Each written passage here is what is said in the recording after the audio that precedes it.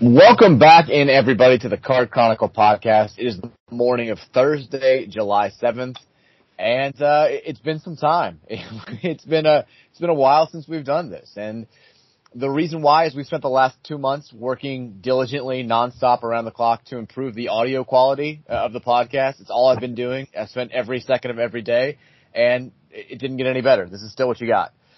In reality, two main reasons why we've been away for a while. I've had some health issues going on, some health stuff going on. If you listen to the radio show, I've talked a little bit about it there. You maybe know what I'm talking. I don't need to get into it. It's not a pity party. I don't need anybody to feel sorry for me, but most days the radio show is kind of all the energy I can drum up there. My brain's just not working properly. It's a weird thing, but, that's okay. We're here today. We're getting better. We're going to be fine. And the second reason is, it's summer, which means Dan is going to 17,000 different lakes. This is, it's who he is. It's what he does. He's different week, different lake. That's how the Snards live their life. And, now he's finally back on the mainland in Columbus, and no lake this weekend, right, Dan? Yeah. Well, actually, yeah, we are going to the lake this weekend. My goddamn birthday. Of course we're going to the lake. But, yeah, no, I mean, it's nice to be back in the saddle. I feel like, a lot has happened. I think the last one we had was like around Derby. So it's probably been like 2 months. And I mean, yeah, like I know baseball made, a nice run. Obviously we hope for more against Texas A&M, but besides that, a lot of stuff that's happened has mainly been off the field. So it's good to kind of rev up the engine again and gear up for, obviously we got football in I think we're about 2 months out. Yep. So that's exciting to look forward to. And there's always basketball talk around this time. And then of course, they threw a new wrinkle in with conference realignment. So I know that's everyone's favorite topic, but, a lot to touch on. And obviously, the main topic that people are tuning in for, how we're doing in fantasy golf, which is, still haven't picked a winner yet. Still haven't picked a winner. It's like at one point it was like, oh my God, they suck. And then it was like, this is hilarious. They never won. And now, like, I'm just depressed. Like, I know, like, you're actually picking all right. I've been so off. It's been unbelievable. We have the receipts to back this up. In our text conversations for all three majors, the player that we have like picked second, that we have chosen not to take after like wanting to pick him, has won all three majors. It's unbelievable. It's truly, I don't know. Yeah. The fact that we were like, oh, Rahm or Fitzpatrick. And we're like, oh, we'll go with Rahm. Like, yeah, that worked out. So anyways, fade Sam Burns this weekend at the Scottish Open. That's all I can say. That's who we're with. It's not going to work. I mean, we had Harold Varner the third, who was 10 under through 11 holes at the Heritage in Hilton Head, and finished even par. He went 10 over par in the last 7 holes of a tournament. It's just unbelievable. That's what I knew. We weren't destined for greatness. That was the moment. That was the moment where it became not just a funny thing, but a curse. But like you sort of alluded to, I think 3 major things going on in the world of Cardinal athletics now as we've moved past the 2021-2022 athletic season. Like you said, baseball, nice run. Overall, I think Louisville finished 33rd in the Directors' Cup. Despite the 2 major spotlight sports not having great seasons, it was a good year overall for Cardinal athletics. But 3 major things going on right now that have been going on since the last time we did a podcast. One, Summer of Sat. Satterfield, can you say got his groove back? Did he ever really have the groove? I don't know what's going on, but we have one of the best recruiting classes in all of college football. That's pure madness. It's only going to get better. It's also created kind of a interesting scenario going into this 2022 season. 2, basketball. What's going on with this roster? I don't think we've added a player since the last time we did a podcast. Still just 9 scholarship players. Famously, as it gets brought up to me every single day, 1 guard on the roster, just L. Ellis. How's this going to work? Is it Kenny Payne being overly selective? Is it him trying to set a culture standard? Or is it him swinging and missing on guys? We get to that. And then the conference realignment madness that has just really revved up over the last week. I guess it was exactly a week ago today that we found out UCLA and USC were going to the Big Ten, which is still just batshit crazy to say out loud. Where do you want to start, Dan? Which of these three topics interest you the most here in mid-July or early July? It's tough. I hate to be like the cop out, but I feel like, I mean, the conference realignment is a big deal. I say we start with that, and I'm curious, like, cause I haven't got to listen to the radio show. Is that what, like, you're getting, like, on the Thornton's text line? Shout out Thornton's text line. Is that what most people want to discuss right now, or is it like, let's discuss good vibes and recruiting? Like, what's the feel from the fan base right now? No, it's mostly conference realignment. You can only talk about recruiting so much, and I think people are concerned. People are a little bit nervous. This is, we thought we had sort of solid footing for at least the foreseeable future in the ACC. The grant of rights stuff that the ACC did and locking down every conference member and having this $100 million buyout before 2036, it seemed like a good deal at the time just because you wanted to create stability in an unstable atmosphere, which college sports is always going to be. The issue now is you kind of lock these people into sort of a prison sentence. I think the programs that want to go to the SEC or the Big Ten and that are targeted, they'll find a way to make that happen. Like there's no piece of paper is ever going to stop a move like that from being made. And the issue now is whether or not this 2036 deal is going to prevent the ACC from adding other programs. It's all just like, we don't know what the next shoe to drop is. It feels like it's probably going to be Notre Dame, but until that happens, you don't really know. We also have the hilarious story of the Alliance, which was the funniest fucking thing of all time when it came out. I mean, I made fun of it for like a solid hour on the radio, becoming the loose partnership between the ACC and the Pac-12 in like 4 months, which just perfectly sums up college sports. I mean, I think it's understandable that Louisville fans are nervous. I'm a little bit nervous about the future. I think that if you're not in the Big Ten or the SEC, you might be okay, but the only way to feel completely confident about your stability in college athletics moving forward is to be one of those 20 teams, if they do in fact both blossom to 20, that are in one of those two leagues. I think you can be okay if the Big 12 and the ACC both make the right moves. I think you can have a third conference that's pretty competitive in football and still is a damn good basketball conference, but you just don't know right now. I think worst case scenario is we're left on the outside looking in like what would be the new AAC or the equivalent of the AAC, what it was 10 years ago. And that's scary, especially when we thought like we had finally found our forever home. So I don't know. I mean, do you kind of fall under that umbrella as well? Oh, 100%. Like, I mean, and I know I get too wrapped up in this stuff, and I mean, this is like the most Twitter toxic, place you could be is conference realignment. Just like everyone putting out a rumor.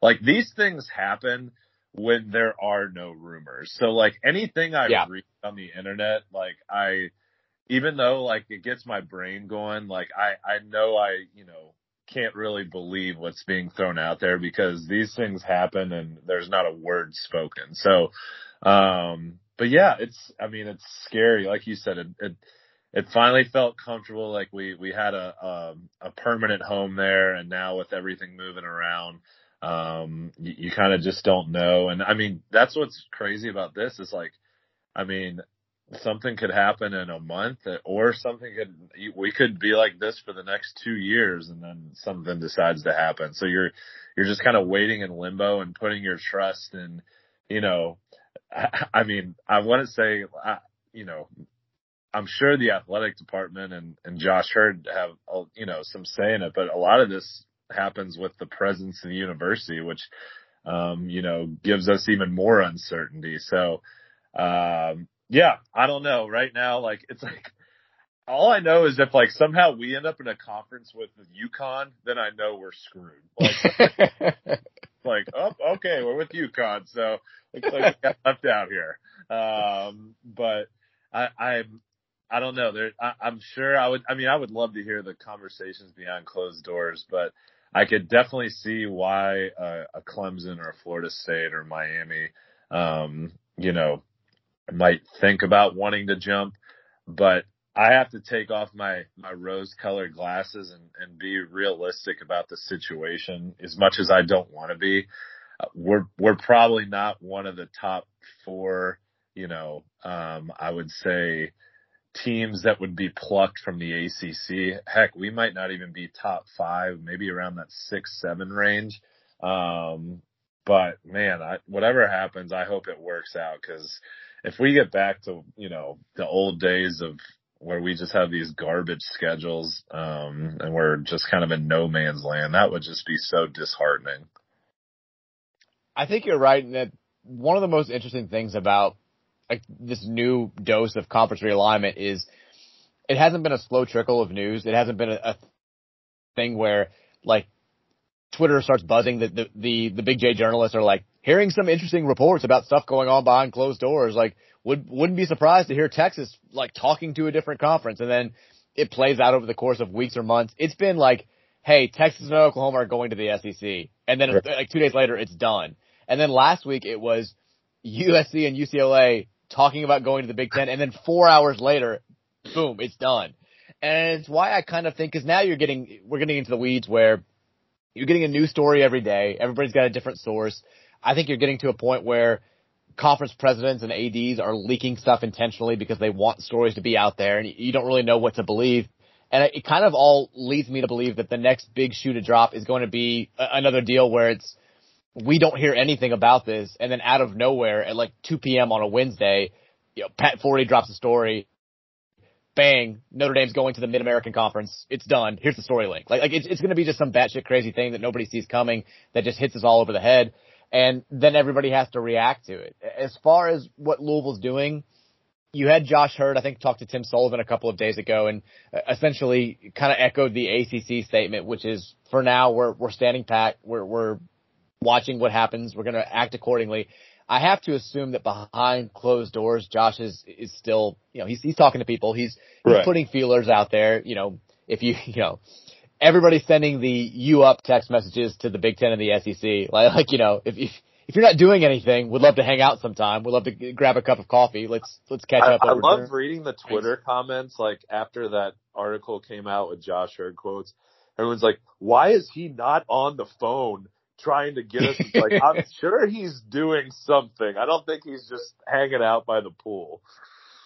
Yeah, I mean, it's like during the coaching search when people are like, "There's no news. Is he just going on vacation?" It's like, well, I mean, there's not a live stream of Josh Hurd. We're not following exactly what he's doing. I think all presidents and ADs and administrators are making moves behind the scenes to try and see, what the landscape's going to be, what people are thinking, what everybody else is taking into account. And all the news stories that have come out in the last 7 days or so don't paint a rosy picture for the ACC. There's a lot of people quoting anonymous ACC presidents and athletic directors as saying, we think the conference is all but dead. There are a lot of reports that, you mentioned the names of the schools, Florida State, Clemson, Miami, North Carolina, Virginia are seemingly top tier candidates for the SEC or the Big Ten, mostly the SEC. And if that's the case, I mean, Oregon and Washington are the other two schools that are going to go quickly. I think those are still the two big cash cows out there on the West Coast. I think you're left in a situation where we have to assume Louisville's probably going to get left out of the SEC Big Ten stuff. I know it's not what we want to assume, but it seems more likely than not. I agree with that.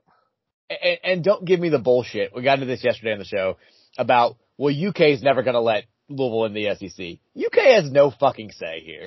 Don't act like the second worst brand football wise in that conference is going to be the gatekeeper for whether or not Louisville gets into the SEC.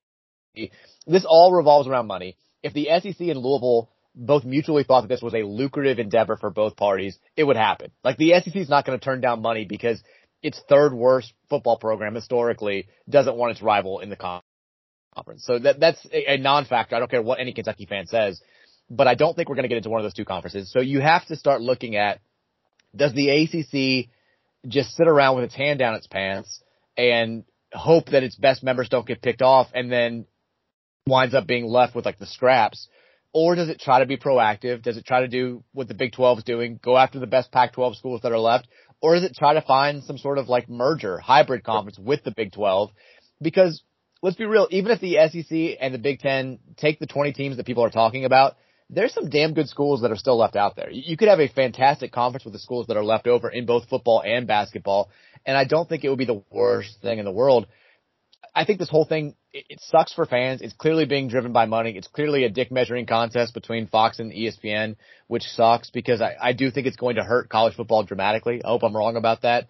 But at the end of the day, it is what it is. We're all going to have to adjust. I think that most fans, I don't know if you feel this way, like 10 years ago, 15 years ago, whenever this first got going, it was kind of fun. Like it was, hey, Nebraska going to the Big Ten. Like that could be cool. Like who else would fit in this conference and all this stuff. And obviously we were worried about where we were going to go, but even like nationally, it was fun to keep tabs on. I think now most fans that I see, they're just worried about their own team and they're like, just tell me that we're going to be safe. Just tell me where we're going to go and let's stop this bullshit. Like it's not fun anymore. I don't like the news. It's good to have something to talk about in the middle of the summer on radio, but I'd prefer to be talking about like football previews or boring shit just because it's not fun anymore. It feels like the greed has gone too far. It feels like it's now actively hurting the sport. And I don't know what college football is going to look like moving forward, but it's not going to resemble the sport that you and I and pretty much everybody listening grew up watching and liking. 100%. And just like a couple things that you touched on, like the more I think about this, like you said, when the music stops, I would be, I don't want to say thrilled, but I would definitely be like happier than, obviously being left out if somehow we ended up with like maybe like a Big 12 merger. Because, I mean, hey, we got West Virginia, we got Cincinnati. Those are some rivalries that could obviously be rekindled there. Again, we're talking a long way off. Who knows if that's even a possibility? But like you said, like it's now to the point where realignment is just exhausting. Like, yeah, like you said, it was cool. Hey, Nebraska going to the Big Ten, blah, blah, blah. But now it's like, all right, I'm flipping through college football and it's Maryland versus Northwestern at 11 a.m. on a Saturday. Like, no, yeah.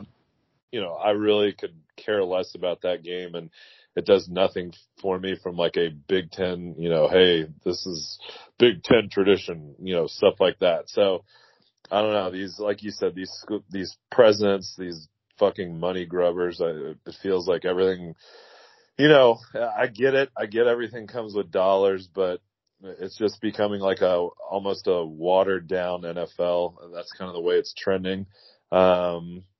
Which, hey, I'm still going to watch. I'm not going to sit here and be like, I'm not watching anymore. Of course I'm going to fucking watch. But it does feel like it's kind of taken away from the sport a little bit. So a long way, a lot of things to shake out. We'll see what happens. But I just hope we're standing somewhere when the music stops. We also probably need to talk about how badly the ACC shit the bed here as far as like their TV contract. They completely butchered it. They didn't do what every other major conference has done besides the Pac-12. They didn't split, I guess the Pac-12 did do this too eventually. They didn't split their rights between two major networks. They didn't make, ESPN and Fox or ESPN and CBS or whoever barter for deals. They instead they rushed the ACC network. They made the deal with ESPN. They left probably like twice as much money as they could have made just sitting there on the table. Horrible move. And then also, everybody is ready to go to the expanded 12-team college football playoff, which would have appeased, I think, everybody. You would have had more stability, more access. Every conference besides maybe the SEC would have been, they were all for this. They were ready to go. Even the SEC was going to sign off on it, even though it may not be as beneficial as the 4-team playoff is for them. And then Jim Phillips and the ACC were like, excuse me, we have other problems that need to be addressed before we expand the playoff. And it fucked this whole thing up, and it blew up in our face. Because now there's the playoff's not going to expand for at least 4 more years. And if this does happen, this realignment, like the ACC, the schools that are left and that don't get into the Big Ten and the SEC are going to be on the outside looking in. They're going to have to run the table in whatever their new hybrid conference is to even have a shot. And even then, there's probably going to be some pushback that all 4 teams need to come out of these 2 new super conferences. It was just a horrible decision making all around. The grant of rights thing now looks like a misstep because nobody's going to want to come to the conference if that's still in place. It's just been mistake after mistake after mistake. And now you're staring down the barrel of this conference that has meant so much to you for basically like a century being ripped apart and looking nothing like what it's resembled for a long, long time. I mean, we're talking about the potential of, I don't know, like Washington State playing Pitt on ACC Tournament Tuesday and having in Greensboro, North Carolina, and having that be a real thing. Yeah. Side point. Go ahead. The only thing that might make me happy in all this is if North Carolina and Duke get ripped apart, and if Louisville did get into the SEC, this would all almost be worth it to have Louisville play Kentucky twice a year and become the new showcase conference rivalry, and then Duke and North Carolina play at noon on ESPN2 on December 28th every year, and have us just be able to shit all over them because that's the fact that they bring up all the time. Your game isn't even on TV. Well, we're competing with bowl games in the college football playoff. What do you want us to do? It's not, we can't control that. You guys have the money slot. ESPN puts you up as the Saturday focus game on the Saturday after Super Bowl week every single year to try to turn the page from football to college basketball. That would be the one thing that would make me happy, is to get away from the pimento cheese douches down there and let them know that your rivalry wasn't all that special. It got ripped apart too. Enjoy playing between Christmas and New Year's. Suck it. Yeah. No, I mean, regardless of your point of the rivalries kind of flip-flopping there, if we got in the SEC at this point with the way things are trending, I would be doing cartwheels. There's no doubt in my mind it would be for sure an absolute home run. But yeah, I don't know.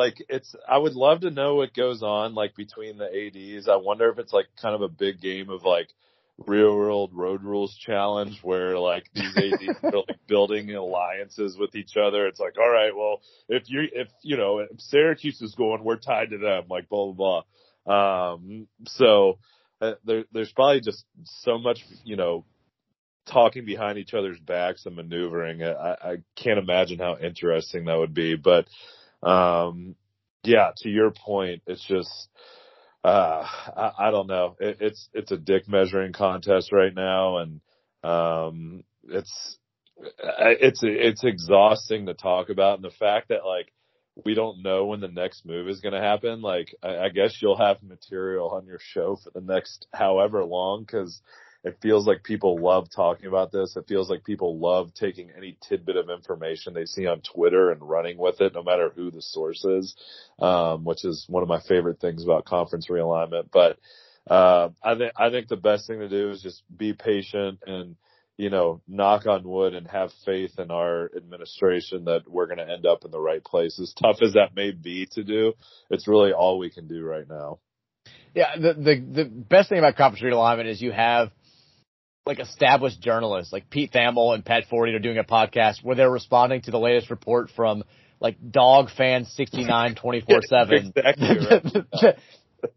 That says Arkansas State is being seriously considered as a new member of the ACC. It's well, Dog Fan Butt Liquor 69 says if Butt Liquor is correct, then we're going to have a whole giant shift on the Big 12 side of things.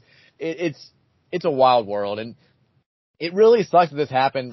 We don't really need to get into this, but the ACC changed its scheduling model for football moving forward, where after this year, we're scrapping divisions. We're no longer playing those 6 teams every single year. You've got 3 opponents that you're playing, for the next 4 years. You're going to play them every single season, and then you get to rotate home and homes with everybody else in the conference so that you play everybody at least twice in a 4-year span.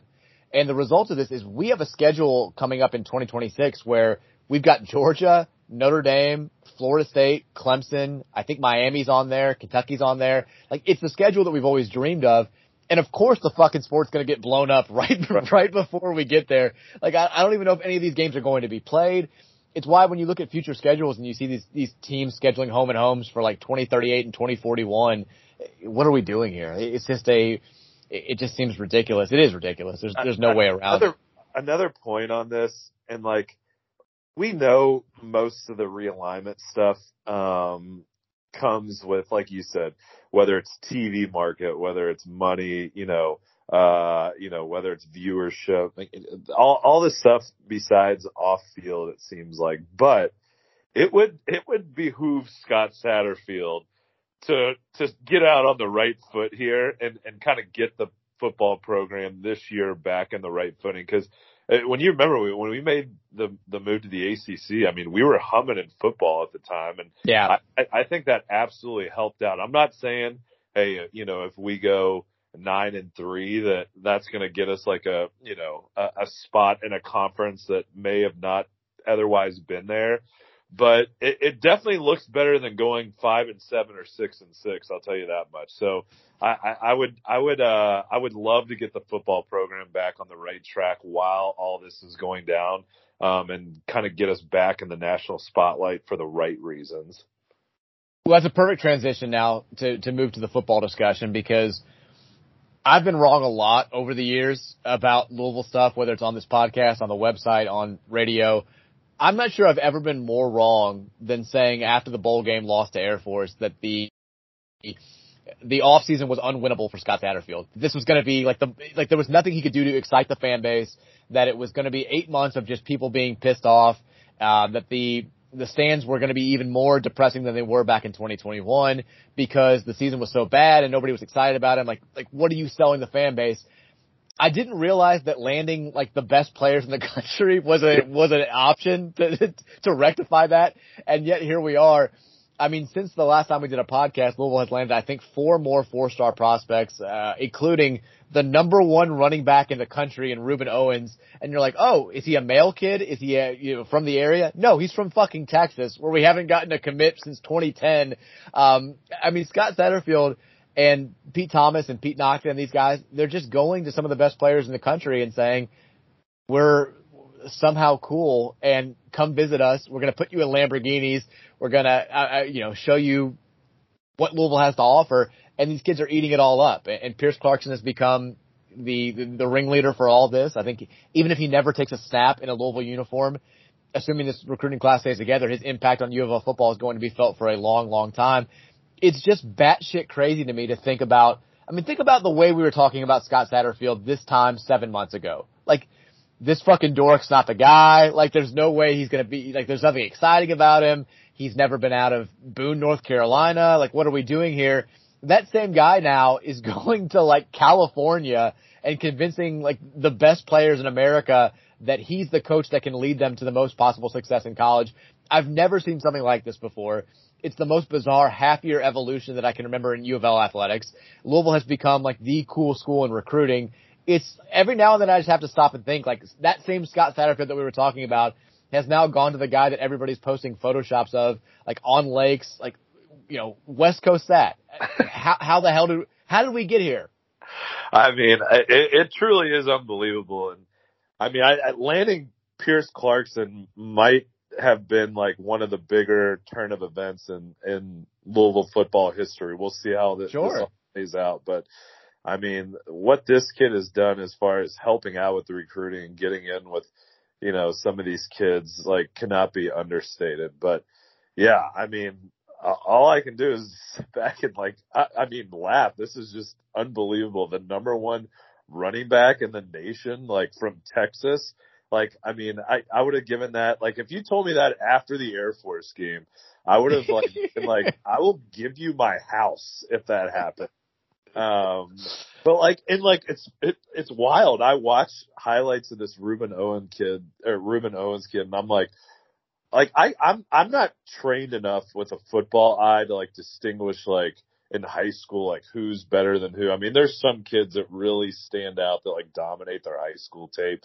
But, like, just, like, the highlights, like, from these, like, 7-on-7 camps, and, like, you see this kid, like, catching the ball out of the backfield. I'm like, yeah, this could be, like, a top 5 receiver, too. Like, everything, like, I've seen, I'm like, this kid looks like an absolute animal. So, yeah, it sounds like we may have, hopefully, another big offensive lineman commit coming up, this weekend, knock on wood. But man, I mean, I can do nothing but applaud the staff for the work that they've put in and how much they've taken advantage of, whether it's at this NIL situation, or just in general, how they've overhauled how they've done all the recruiting. They definitely are hitting all the right notes with these kids. And it's fun to see. So, it's nice to see us thriving in this department. And I know the team down the road got a nice commit yesterday, but they seem to be going in the opposite direction, scrambling a little bit, and you're getting some panicky texts from some of the coaches during weddings. But yeah, oh my God, that was something that entertained me for the entire weekend. But anyways, it's kind of nice to see things going trending in different directions right now. as insane as the Ruben Owens commitment was and still is, I think the one that's even more crazy to me is DeAndre Moore, who's depending on what scouting service you look at, the number 3 or the number 4 wide receiver in the country. This is a guy who was committed to Oklahoma when Lincoln Riley was there, decommits after Riley leaves. Lincoln Riley goes to USC. DeAndre Moore is from the LA area. So you've got your old coach that you committed to play for going to the school that's in your backyard, and he still says thanks but no thanks to fucking Southern Cal to come play for Louisville. It is absolutely mind-blowing. And I think my favorite thing that's happened over the last couple of months on the recruiting side, the Vince Marrow tweets from over the weekend, we have to talk about that in a second because that was incredible. But even better than that was the weekend that we had, the big recruiting weekend, the June 17th weekend, which is the one that they've been pointing towards for a while now. You know, you wanted your top prospects to come in here. You wanted to really blow the thing up. And the videos got put out there. I think the State of Louisville guys, they took the stuff from social media. They put it on Twitter. And they noticed the first big thing they did, I think it was the Friday night, was they rented out the hangar at Bowman Field. They, had the event catered. They had all these tables set up. They had these fancy cars, and they had these like jets that the players could come and take pictures in. And the reaction from like rival fans, not even rival fans, but just fans of other programs in general, it was so over the top. And my favorite thing about it was they're like, they're giving these kids jets. I'm like, no, they're not. like the implication was that like we're giving every freshman gets their own personal jet to just fly around Louisville. And the image in my mind of like, 25, 19-year-olds just flying around the Mercer building downtown in their own private jets. It's like, in 2 years, like Ruben Owens pissed off about not getting a carry on that play. It looks like he's walking over. Oh, he's getting in his jet. He's flying out of the stadium. Guys, we got to get these kids signed up for their pilot license, guys. Just line up right here. I mean, just, Ruben BBN fan 24/7 on Twitter is like, they're giving them jets, honey. Like, that's what Louisville's doing. They're promising the kids jets. Like, they're taking cool pictures for their social media channels in front of nice cars and jets. And Florida, like that exact same weekend, had cars for players to pose with. It's not like we're the only ones doing it. But we're the only ones who like are unusual that are doing it. Like we're the only ones who aren't typically at this table that are starting to eat a little bit. And fans of other programs, especially Clemson fans, are getting pissed off about it. And I love how mad it's making Clemson fans because they're trying to do the whole like holier than thou. Like we only promise kids, you guys are giving them catered dinners. We're giving them communion host and church wine. Like that's all we do here. When in reality, they've been using churches to pay kids for years. It's a known fact. People have been talking about this for a long time. It's been rumored for a long time. And don't act like your ascent to national prominence wasn't at all aided by some shady stuff. And also, if you want to talk about on-field stuff that we've seen, you got players choking Lamar Jackson. You got players, they had a kid just straight up punch one of our kids on a kickoff return a few years ago. And you can't keep your hands out of other players' butts. We've been seeing this for years. So don't act like you're some holier than thou program. Like, get out of my fucking face. I can't stand Clemson. I can't stand the fake nice thing. It's so annoying.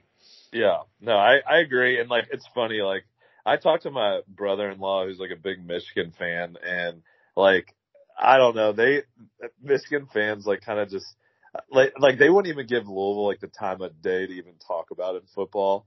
So I'll be like, hey man, like, just giving you a heads up. We're top 10 recruiting right now. And he's like, oh yeah, well, how much are you paying these kids? I'm like, well, obviously, like, NIL factor here, like it's part of the rules now. He's like, oh, well, like we don't pay kids until they get on campus. I'm like, okay, isn't this like bullshit the class like Michigan's ever had?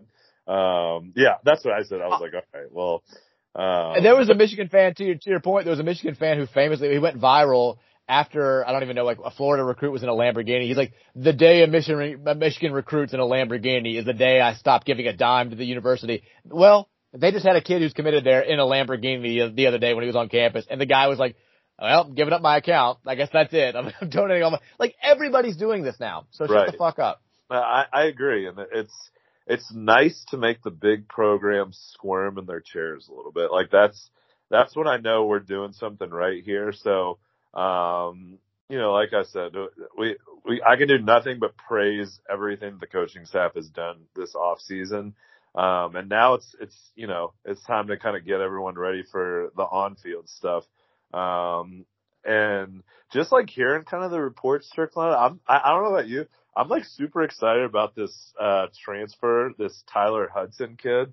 It sounds like this kid's going to be a monster from, what I've heard, but, I'm getting anxious to, getting into spring ball and kind of hearing the leaks that come out. That's always my favorite part of the year. I'll never forget the Lamar Jackson leaks that came out where you're like, apparently we have this kid at quarterback that's like unbelievable. I'm like, oh, what about, who was my boy that I loved that he was battling out? Will Gardner. I'm like, well, obviously it's Will Gardner's job, but we'll see about that. So, anyways, the whole summer we debated, should it be Will Gardner, Reggie Bonifant, or Kyle Bolin? It's like Lamar might play receiver or something, and then out of nowhere, people are telling me, I'm getting texts. People are like, so he's pretty good. I'm just letting you know he's probably going to play against Auburn. Right, but that's always like my favorite time of the year when you start to get those reports trickling out. But kudos to the staff. Hopefully we can land a couple more here before the summer ends, but.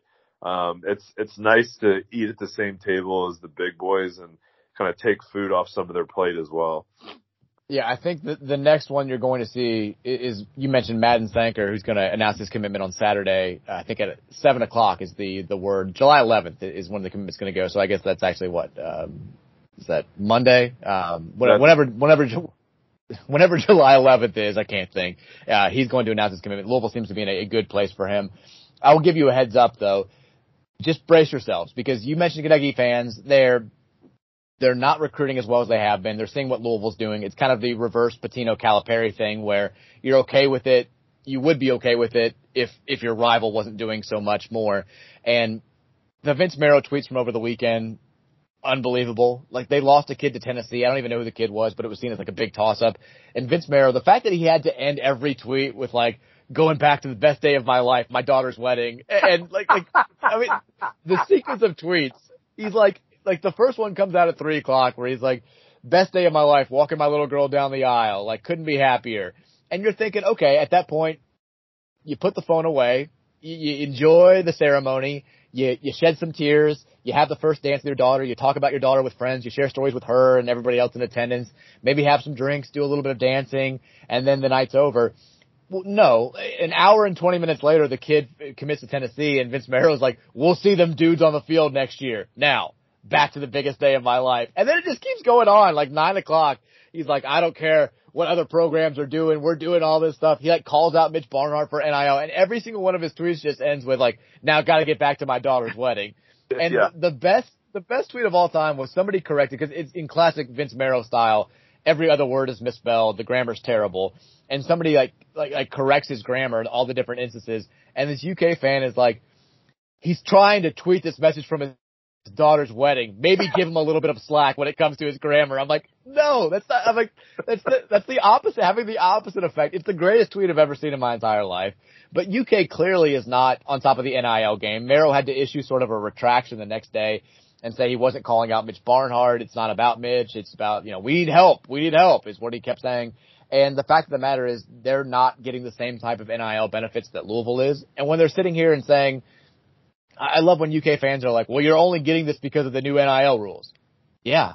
I mean, we all know what's going on here. Adidas is helping you guys out. Yeah. That's how this works now. This is all above board. This is all legal. This is all by the book. It's not our fault that we're doing a better job of it than you are. But having said all that, there's a kid committing, I think on Saturday, Kobe Keenum, who's an offensive lineman who we did go after very hard. He was in town for the June 17th weekend, the big recruiting weekend. He's apparently going to commit to UK. And I'm just telling everybody listening to this, brace yourselves, because UK is going to play this up like it's LeBron committing to play basketball there.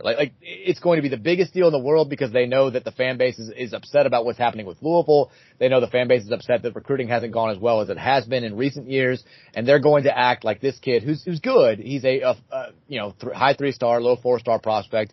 I think he's top 80 offensive lineman in the class. He's not as good as the 3 offensive linemen that we're going to have, but he's good.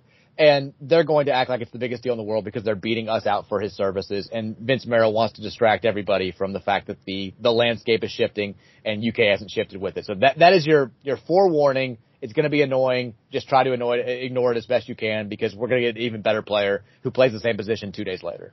You know what? If him committing means in return I got to see Vince Merrill just tweet through it on Saturday at his daughter's wedding, I'll take that trade all day.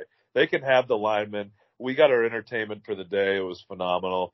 But yeah, I mean, I say all this, we can't really talk shit. They've absolutely busted our ass for 2 years. Oh yeah. But all I'm saying is it's fun that we're at least in the recruiting game kind of killing it right now. So that's half of it. And now the other half is, we have to start developing these guys and, seeing this product transfer around the field. So, it would be so nice to get off. I mean, I know these kids are coming next year. And it usually takes, kids in college football a couple years under their belt to really make an impact on the field. So it would just be incredible this year to kind of get the momentum swinging back into our football program and, kind of jumpstart that. And then when these kids, are developed and ready to hit the field that, we already have somewhat of a winning culture in place versus them just coming over and trying to take over like a 5-7 or a 6-6 program. It's like, Scott, I know you're a big fan of the podcast. I know. Just let me just say this to you right now, buddy. I'm begging you. Empty the playbook. I don't give a shit what happens. I cannot stress this enough. You got to beat Syracuse, buddy. If we lose week 1 to this program that we have absolutely just reamed for the past 10 years, after all this goodwill that's happened for the prior 7 months, you don't want to know what's going to happen. We don't. None of us want to walk that road. So Scott, just please, I'm begging you, just take care of business against Syracuse. We'll see what happens against UCF. I'm not even putting that much pressure on you for that one. You got to beat Syracuse. You cannot lose that game. And if you look good in the process, that makes it even better. So we can turn the back. By the way, Vince Merrill, it just struck me. He's sort of like recruiting Godfather, where he keeps talking about recruiting, but he's like, on the day of my daughter's wedding. Every tweet just had to have that, reminding everybody, it is my daughter's wedding. But we can't lose recruits to Tennessee. We need some NIL fucking help. That was a terrible Brando impression, but it's a Merrill Brando hybrid. It's all I can think about now. I like it. Oh God. It's the best story. It's one of my favorite stories this summer. It was just incredible theater. I can't get enough of it. Are you ready to flip the playbook, to turn the page to basketball here? Yeah, let's go ahead. In other news, speaking of programs who maybe are not diving as deeply into the NIL waters, the Louisville men's basketball program, interesting times here. It's created this sort of, I don't know, awkward divide between the fan base that we thought was gone when we are also, even people who were not overly excited about Kenny Payne. I mean, I said on this podcast he was far from my first choice back when we were doing the coaching search madness. The first couple of press conferences, the coaching staff hires, I think everybody was on board. Everybody was excited about what was happening. The message about, unity and getting everybody on the same page and bringing back some of the culture from the 80s, all that stuff was very well received. It was awesome. But now we're looking at this roster for the upcoming season, and we've got 9 players on scholarship.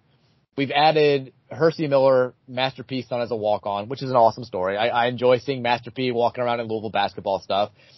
Quick side note, did you know, was I totally in the dark? Eric Crawford's story that he wrote a few weeks ago, Master P and his family moved to Louisville after Hurricane Katrina, and he's been living here ever since.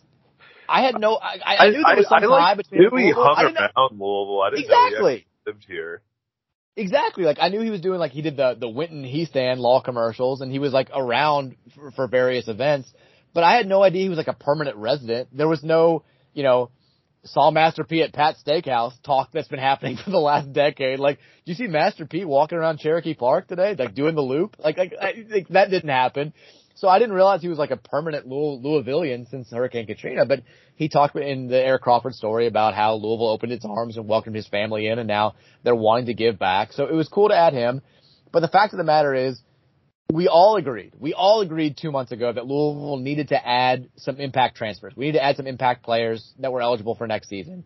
And we haven't added anybody since that conversation happened. And now some of the same people who were saying, don't worry about this. KP's got it. He's got players in mind. We're going to get players. Don't worry about it. Some of those same people are like, the roster's fine. Don't worry about it. The team's good. I hope that's the case because, and we can get to the Imani Bates stuff here in a second, but it doesn't seem like a roster bringing back 6 guys from a team that was one of the worst in recent history of Louisville basketball, adding who I think is going to be a fantastic freshman, Kamari Lands, a guy in Devin Reed who's going to help you out shooting but can't really do much of else, at least right away, and then a potentially big-time transfer in Brandon Huntley Hatfield who didn't do much at Tennessee last year but still has, I think, the pedigree to be a really good big man. That on its surface doesn't seem like it's enough to be top 25 good, maybe not even tournament good in year one. But at this point, I feel like we're all kind of in this just like trust KP, nest where it's just like you have to assume this guy knows what he's doing and hopefully we can see the results of it. How concerned are you about this upcoming season, or are you not concerned at all? Well, one guy we forgot to add in there was Mike James, who we get back. Right. Which is hopefully going to be a nice addition. I have high hopes for him, but am I concerned? I should be concerned, but I guess, I have no choice but to put my faith in KP and the staff right now that they know what we all are. So I have no choice but to give them the benefit of the doubt. We haven't seen an on-court product yet, so I cannot judge what they're doing, but I will say this, like you said, it was funny to see half of our fan base who was like, wait till we see what KP's going to pull in year one. Like, even with the transfer portal, he's going to turn around ASAP. We're going to have a top 5 team, like, blah, blah, blah. And, those same people are like, man, you guys just need to be patient. Just be patient. Let's wait and see what happens. I'm like, that's exactly the opposite of what you guys did, earlier. But I mean, I don't know. It's weird right now. I know the big talk is, we need an extra guard. Yeah, the season doesn't start till November and a lot of stuff can shake out. So, I don't know if they have a plan up their sleeve, or if they feel like this is just kind of what they're going to roll with. I don't know the answer to that, but, at this point, all we can kind of really do, like you said, is kind of hope that KP knows what he's doing. And, obviously it seems like he's putting a lot of eggs in the class of 23 basket. Obviously we got Caleb Glenn in the fold, and knock on wood, it seems like the DJ Wagner thing may be a little more uncertain than we thought a couple weeks ago. That one would be tough, but I'm not going to, sit here and predict anything just because I don't think any of us know yet. So, we thought we were getting Tyrese Hunter and Imani Bates, and neither of that happened. So I'm done with the predicting game. But I don't know.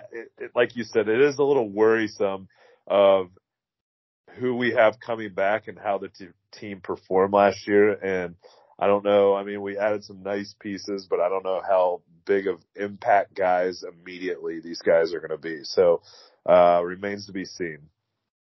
Yeah.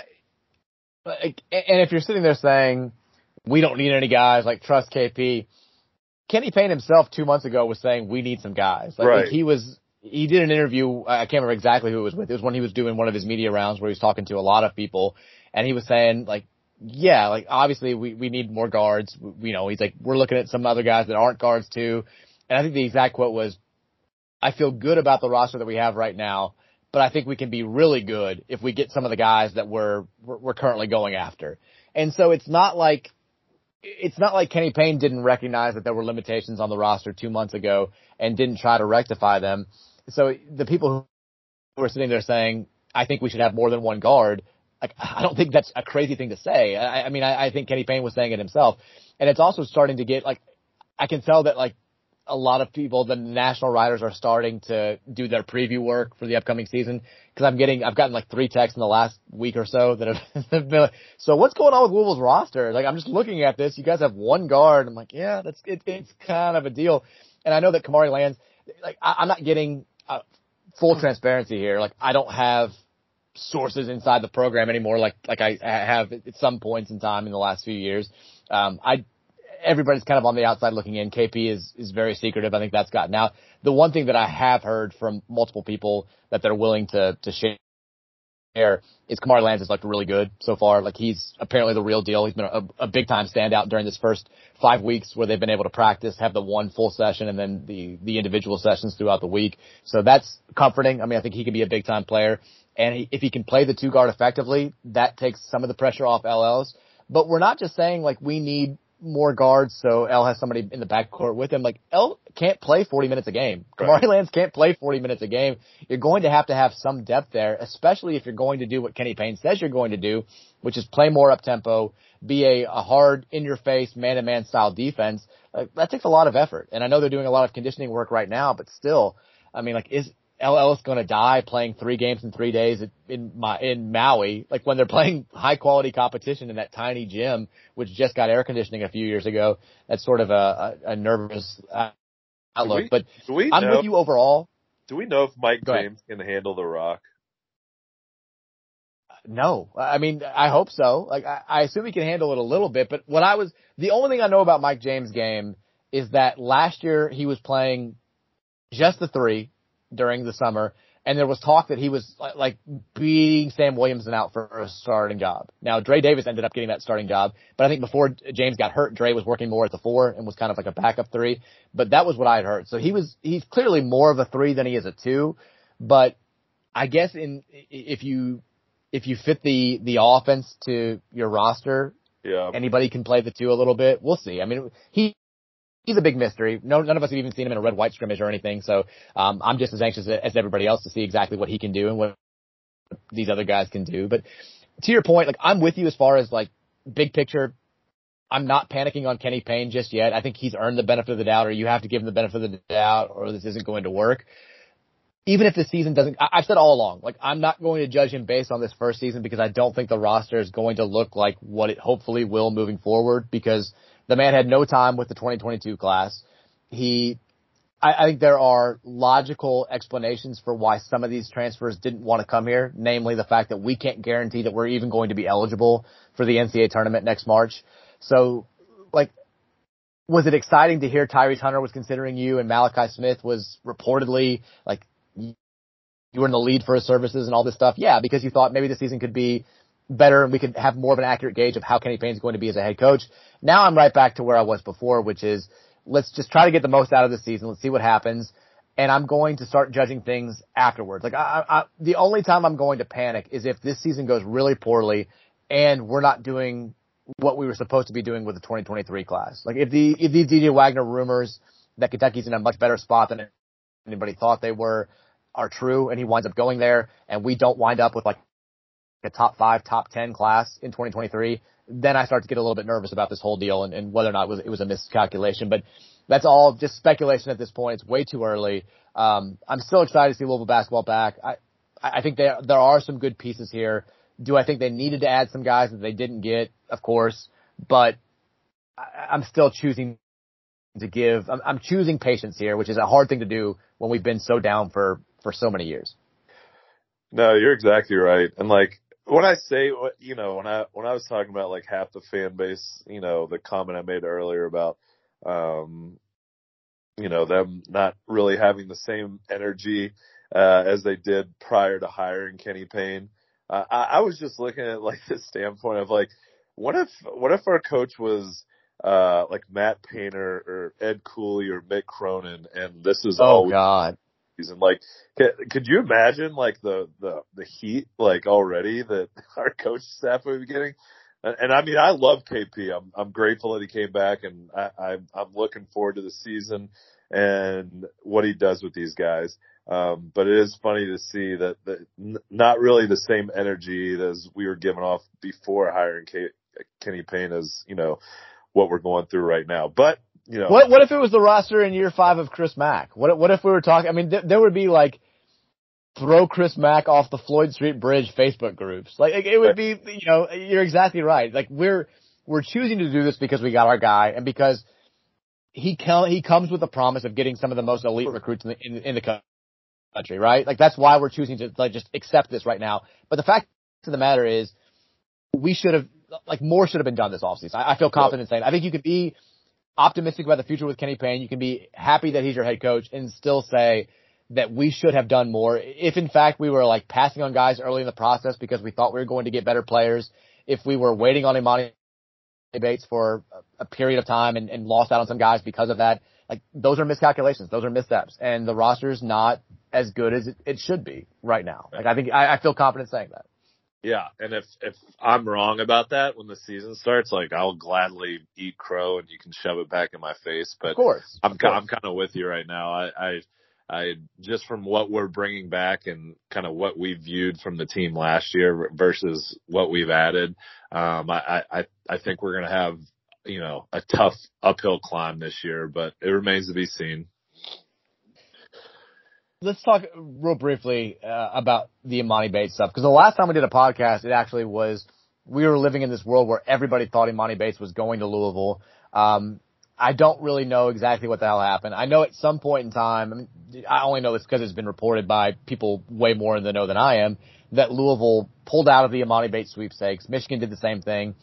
He tried to go back to Memphis. Memphis didn't want him. He winds up committing to Eastern Michigan. Quick trivia. Do you know who Eastern Michigan's head coach is? I don't. God, I don't. Stan Heath. Stan fucking Heath from South Florida from back in the day. God. The man who ruined senior day in 2012. The man who stole Kyle Kurick's senior day away and didn't let him give his speech. First game that comes back into my head. Yeah, that was a low point followed by absolute euphoric run, but that was a low point. You know why it's the first game that comes in your mind? Because it's the last time Stan Heath did anything of consequence besides land Imani Bates. They won 10 games last year. They're in like the 300s on KenPom. I feel bad for Imani Bates because I think that it's like this isn't going to be good for him. First of all, like what are the odds of him actually finishing the season for Eastern Michigan? They have to be like 12-1. Like there's no way. I don't see him playing the whole. I see him playing like 8 games, putting up some numbers, getting some highlights, and then leaving the team in like December to go focus on the NBA draft. Do you think like the dad ever just like steps back and is like, man, maybe I fucked up here? No. Michigan? Like, I don't know. I just can't really understand the thought process. I mean, I get wanting to be a little bit involved with your son, but, geez, I like you said, I feel bad for this kid. It seems like he's just kind of riding a wave of, the camp that he's with or the decisions his father's making. I don't want to say that for sure, but that's just kind of what it seems like. Cause I know you said that, hey, this kid might not be as good as, the hype and you weren't really bought in, but to go from, Memphis to, Eastern Michigan, there definitely is more factors involved than just talent. I mean, this is the kid who 5 years ago was on the cover of Sports Illustrated under the headline Magic, Michael, LeBron, and the 15-year-old who's next in line. Like that was Imani Bates. He's got the born for this headline. He was supposed to be the next big thing. He was the first ever sophomore to win Gatorade National Player of the Year. He got to play AAU or EYBL basketball when he was in 8th grade. And the fact of the matter is he was a kid who blossomed early, had a ridiculous skill set for a 6'7", 13-year-old, and then never got any better. And while everybody else grew and improved around him, he has been stagnant because his dad created a fake school for him to go to that didn't play quality competition, didn't have quality competition around him, didn't have quality players around him. COVID hit, didn't help him at all. And now he's in this place where his dad just wants to be completely hands-on. I mean, Gary Parrish of CBS, who's embedded down there in Memphis, will tell you, like, his dad was like calling Penny Hardaway after every practice, like trying to give him pointers, like trying to be hands-on, like, fighting with fellow fans in the stands of games, like all this bullshit. And the fact of the matter is, his kid's not that good anymore. And I feel bad for the kid because if you really wanted to, this is not, it's going to come off like a fanboy homer take, But if you were serious about trying to realize the potential that people saw in you 4 years ago, that you could be the next big thing, you go to Louisville. Like, you get pushed a little bit. You play against quality players in practice every day. You have a head coach who's handled players that have been in similar positions to you coming out of high school, that have had similar hype, who has given them tough love and seen the benefits of that. You play against the best programs in America. You play in the ACC. You maybe sacrifice yourself for the betterment of the team. You don't go to Eastern Michigan where it's going to be the Imani Bates show and you're allowed to take 30 shots a game. And you're playing against Akron and Toledo and Kent State and Miami of Ohio and programs that aren't North Carolina, Duke, Syracuse, like whoever. I feel bad for him. I think he's got a shitty dad. He's got people around him who are bad handlers. And I think that he's been led down a path where he's going to wind up always being viewed as this just colossal bust and kind of the punchline for jokes. I hope I'm wrong about that. I hope he does wind up becoming the Imani Bates that people thought he was going to be 3, 4, 5 years ago. But it certainly doesn't seem like this is headed in anything resembling a positive direction for him. Right. And that's, and that's like one thing, like I have to be quick not to judge the coaching staff because like, I think we were all in like, all right, Imani, at least I was. I know you were maybe a little more hesitant, but I was like, I want this kid.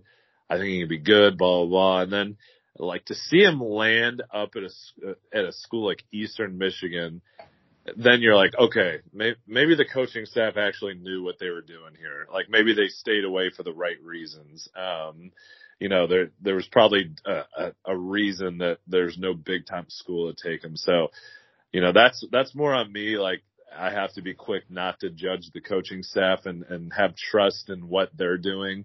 When you see a kid like this end up at Eastern Michigan, the red flags just must have been way too much. So, like you said, I hope it works out for him, but, I feel bad for the kid.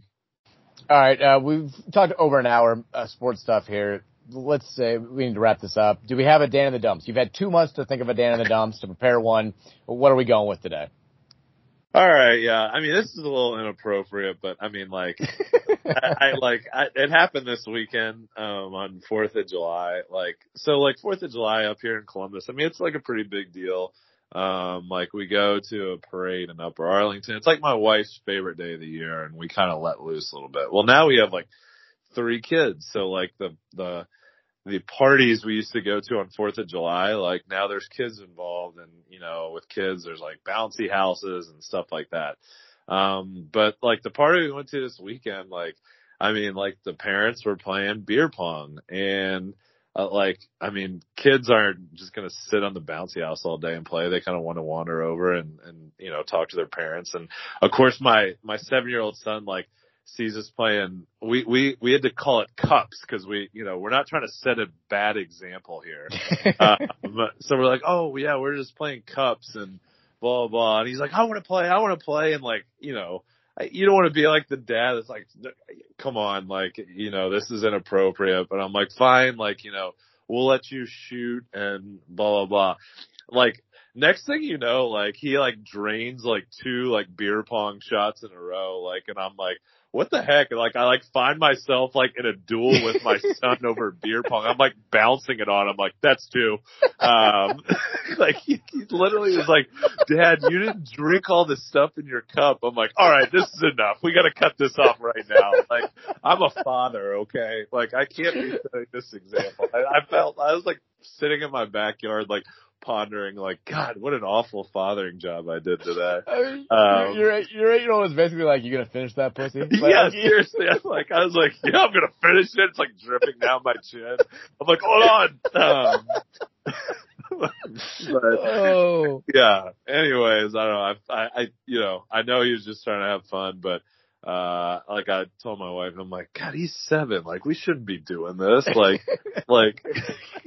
this is awful. So, anyways, yeah, that's how I spend my 4th of July. So, yes, obviously, that goes without saying. We did not give him any alcoholic beverages. Thank God for that. I also like how you described as 4th of July that's something that's pretty big up here in Columbus, as if nowhere else in the country celebrates the 4th of July. Like, pretty big up here. It's kind of like Christmas. It's a little holiday that we like to celebrate up here. It means a lot to the people of Columbus. They do fireworks and stuff, but follow up Dan in the Dump / Mike in the Mud could have been you guys came in town a few weeks ago for the My Morning Jacket concert that got canceled 3 days before we were supposed to go there. It's just brutal.